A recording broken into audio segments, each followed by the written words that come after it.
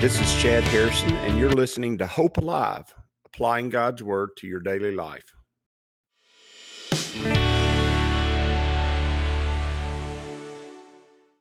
Hi, this is Chad Harrison, and I am the teaching pastor of Lake Community Church and have been serving as a pastor for 25 years. I'm also a practicing attorney. This podcast is designed to help you study God's Word and find God's will for your life. I pray in the name of Jesus right now that God would open up His Word to you and allow you to see Him and to know His will, that you might glorify Him and that you might walk in faith and power each and every day, especially today, in Jesus' name.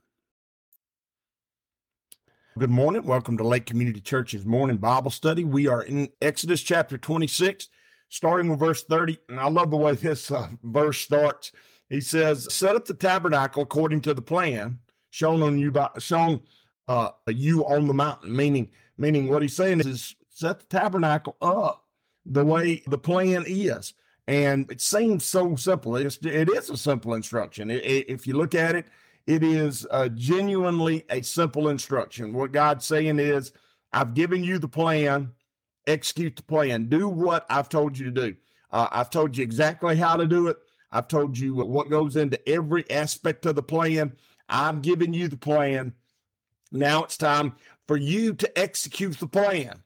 Do it and do it the way I showed you on the mountain. Do it the way it was shown to you on the mountain. Seems real easy, but it's never really easy for us, is it? It's really not. God wants us to prosper. He wants us to know Him. He wants us to have His best. But oftentimes, we go in with a preconceived notion as to the plan. And when God gives us the actual plan, we divert immediately from that plan to our preconceived notion of the plan, or we just don't even listen to the plan. And even if God is showing it to us clearly, maybe in the spiritual, maybe He's showing it to you clearly as you can see things that are happening around you. You see the plan happening, God at work right there in the middle of it, everything. And then when you leave, you still execute the plan according to the way you want it to be and not the way God showed them to execute it. You go out and you do your will rather than God's will. And that's really the key to this whole thing that we have with God. There is God's will, and then there is not God's will. And when we do God's will, things prosper. Things work the way God planned them to work. And when we do not God's will, they work according to what's going to happen when you're outside of God's will. And they're going to execute this plan pretty well in the wilderness. Now, how often they execute the plan, and in fact, how well they actually keep up with the plan down the road is to be questioned. In fact, down the road, you're going to find out that they even forget where the tabernacle is. Before they build the temple, before David is king, they don't even have the Ark of the Covenant with them. They don't even know where it's at. They're not even doing anything that has anything to do with what God told them to do. And He told them, when you go into the land, you're supposed to get rid of all the people and you're supposed to get rid of all their gods so that you won't chase after and worship their gods. But boy, they don't execute that plan. What God says is, He says, make a curtain of blue, purple, and scarlet yarn, and finely twisted linen, the cherubim woven into it by skilled workers. Remember, that's where we started. He's saying, make these curtains, because remember, there's a tarp over the top, and it's really like a tent over the top, and then the tabernacle is underneath that tent. And what is the tabernacle? The tabernacle is walls made of curtains, and that's really what it is. It is perfect for the desert. It's perfect for the heat. It's perfect for the atmosphere that they're in. It is exactly perfect for them to meet with God. So He says, make a curtain of blue purple, just like He told them before. Hang it with gold hooks on 4 posts of acacia wood, overlaid with gold and standing on 4 silver bases. Notice you got the silver of His redemption. You've got the gold of His royalty.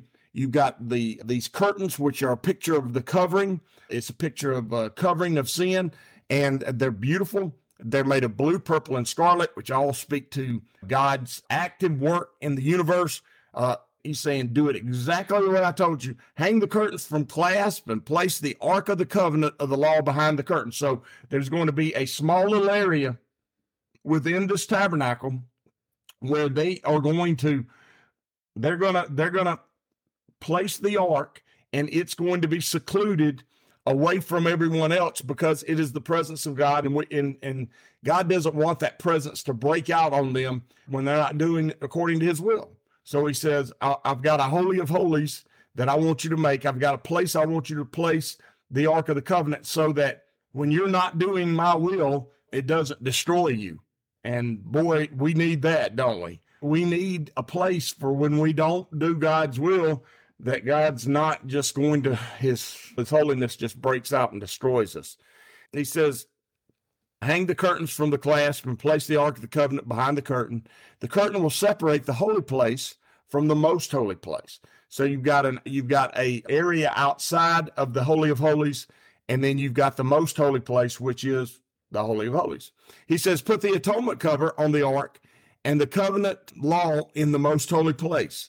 So we're supposed to take the ark and the law goes into the ark. The tablets go into the ark and place it in the most holy place. Place the table. Now the table outside, the curtain on the north side, and the tabernacle, and put the lampstand opposite the south side. What do we have? We got two rooms. We got a room outside that's got the table with the showbread and the table with the lamp, and then we got the Holy of Holies. Why are they separated? Because look, you have to hear and see Jesus to know the plan, to know what God's will is. You can't know God's will just naturally on your own. Your innate nature does not give you God's will ever. It just doesn't do it. Your innate nature doesn't give you God's will.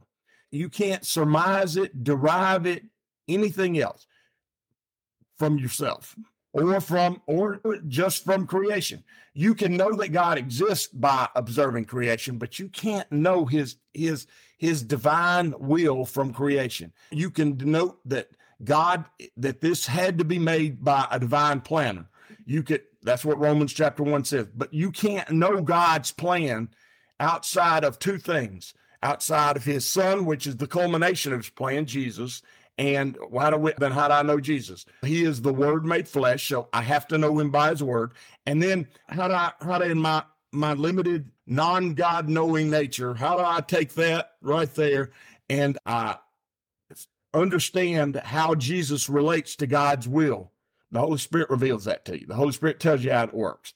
And without the Holy Spirit, you can't know Jesus. He said, it's necessary that I go so that he comes. Why?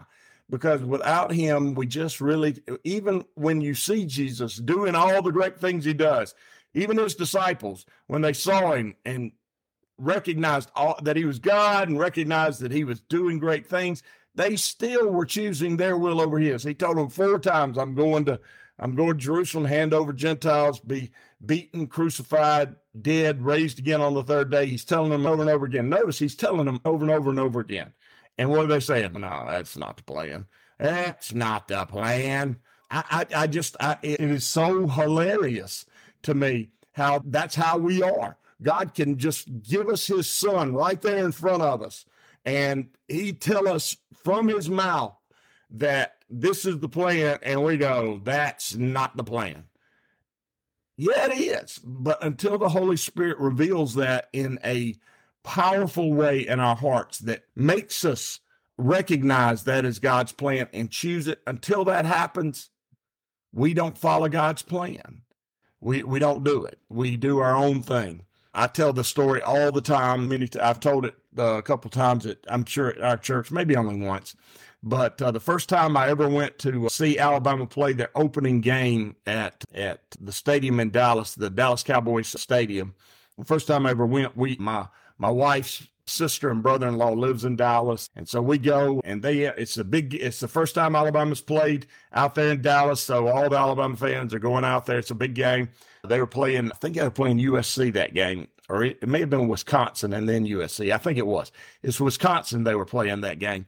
And we get out there, and everybody's partying. They're all having a great time, and we're having a good time because we're going to the game and we're going to see the game, and we're with her, Kathleen's family and her nieces and her niece and nephew and their kids and seeing all of them. It's a great weekend. Anyway, we get up, and so everybody's partying early, all the people that we're going with. And when I say everybody, I'm talking about a bus load. I'm talking about there's 40 or 50 riding this bus. And we get there, get on the bus, picks us up, takes us about 30 miles into Dallas to the stadium, and the stadium drops it off. And David says, I'm going to drop you a pin, which means I'm going to put a place mark on Google Maps or something like that. And wherever the bus is, that's where we're going to be. And that's where that pin's going to be. And so we go to the game, get there early, walk around the stadium. We do the whole thing. It's like a bowl game. We do the whole thing, and then we go in, watch the game. Alabama whoops Wisconsin. We're just half to death.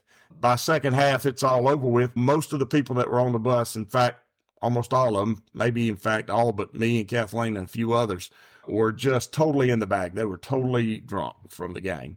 And so the bus is parked down a street, down the road, and it's behind a hill it's hidden. And so when we go to the bus, we get there and there's only 5 or 10 people because everybody's trying to use this map while they're drunk going to the game. And we decide to send out search parties to find everybody. And so I'm my own search party, and I go out there looking for the people to get them back on the bus so that we can go home, because by then it's dark. And we need to get home, and we need to get everybody. And so I'd walk around and I'd see people because I'd met them the night before and I met them that morning going to the game. I knew a lot of the people that were there. I didn't know them personally, but I knew them, and they knew I was Julie's brother-in-law. And so I'd go up to them. I'd say, hey, I'm with David and Julie. The bus is over there. But they were so inebriated, their mind was fogged from alcohol, that they'd go, oh, that's not what this map says. And they're looking at their map and they're just wandering around. And I would yell to them, come on over here. The bus is over here. The bus is not over there. It's over here. And they just keep walking in another direction. And I'd just follow them until they got to the place where they thought the bus was. And I'd say, come on, the bus is over here. No, that bus is not over there. And then finally I'd get one of them to follow me, and they'd holler at the others, come on. And then like herding cats. And then I'd get them to the bus, and then I'd go out and find another group of people to get on the bus. And they thought they knew what the plan was because they thought they had it. But until someone came and said, no, that's not how you do it. You got to do it this way. You got to come over here. They were just going to wander around all night long. I guess we had just wandered around all night long until finally they looked up and found the bus, maybe 2, 3, 4 in the morning when it was 8 o'clock at night, because they just wandered around not listening to people who actually knew what was going on. We do that so much when we deal with God. We don't do what God tells us to do because we're not listening to the Holy Spirit. We think we know the plan. And in fact, we think we have an input into the plan. But the truth is you really don't. You don't have an input into it. It's God's divine plan. And the truth is, until the Holy Spirit comes and reveals it to you, you can't know it. You can't know what God's plan is. God's got to show it to you. And so that's why you have to be a seeker. You have to be a seeker after God's will. And that means you have to search for it within God's word, because nothing happens outside of God's full revelation, which is Jesus in his word. So the plan's not going to happen outside of that. And then the plan's not going to happen. The plan's not going to happen in any possible way, in any way. It's not going to happen until it is revealed to you by his Spirit. And you have to be able to look at the plan book and then go to the one who has been sent to tell us the plan and how it works out in that book and also personally in our lives. And you have to do it.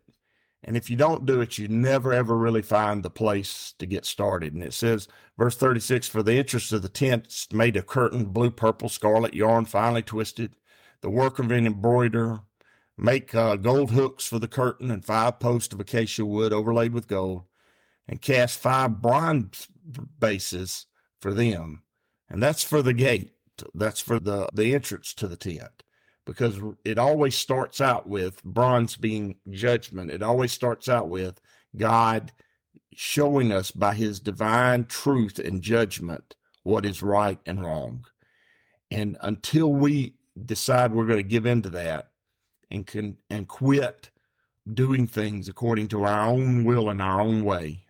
Until we do that, we're just going to spend a lot of our lives wandering around trying to find the bus, because we think we have some insight into it, some minor, small insight.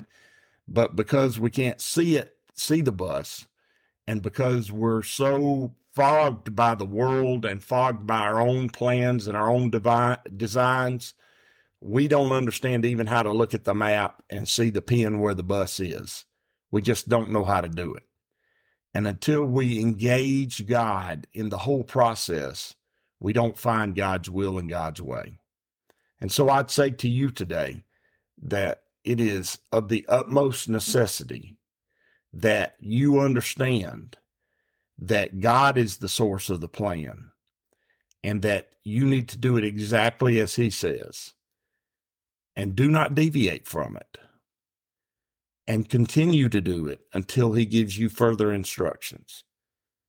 And if we do that rightly, we find His best, because we find His will, and His will is where His best is.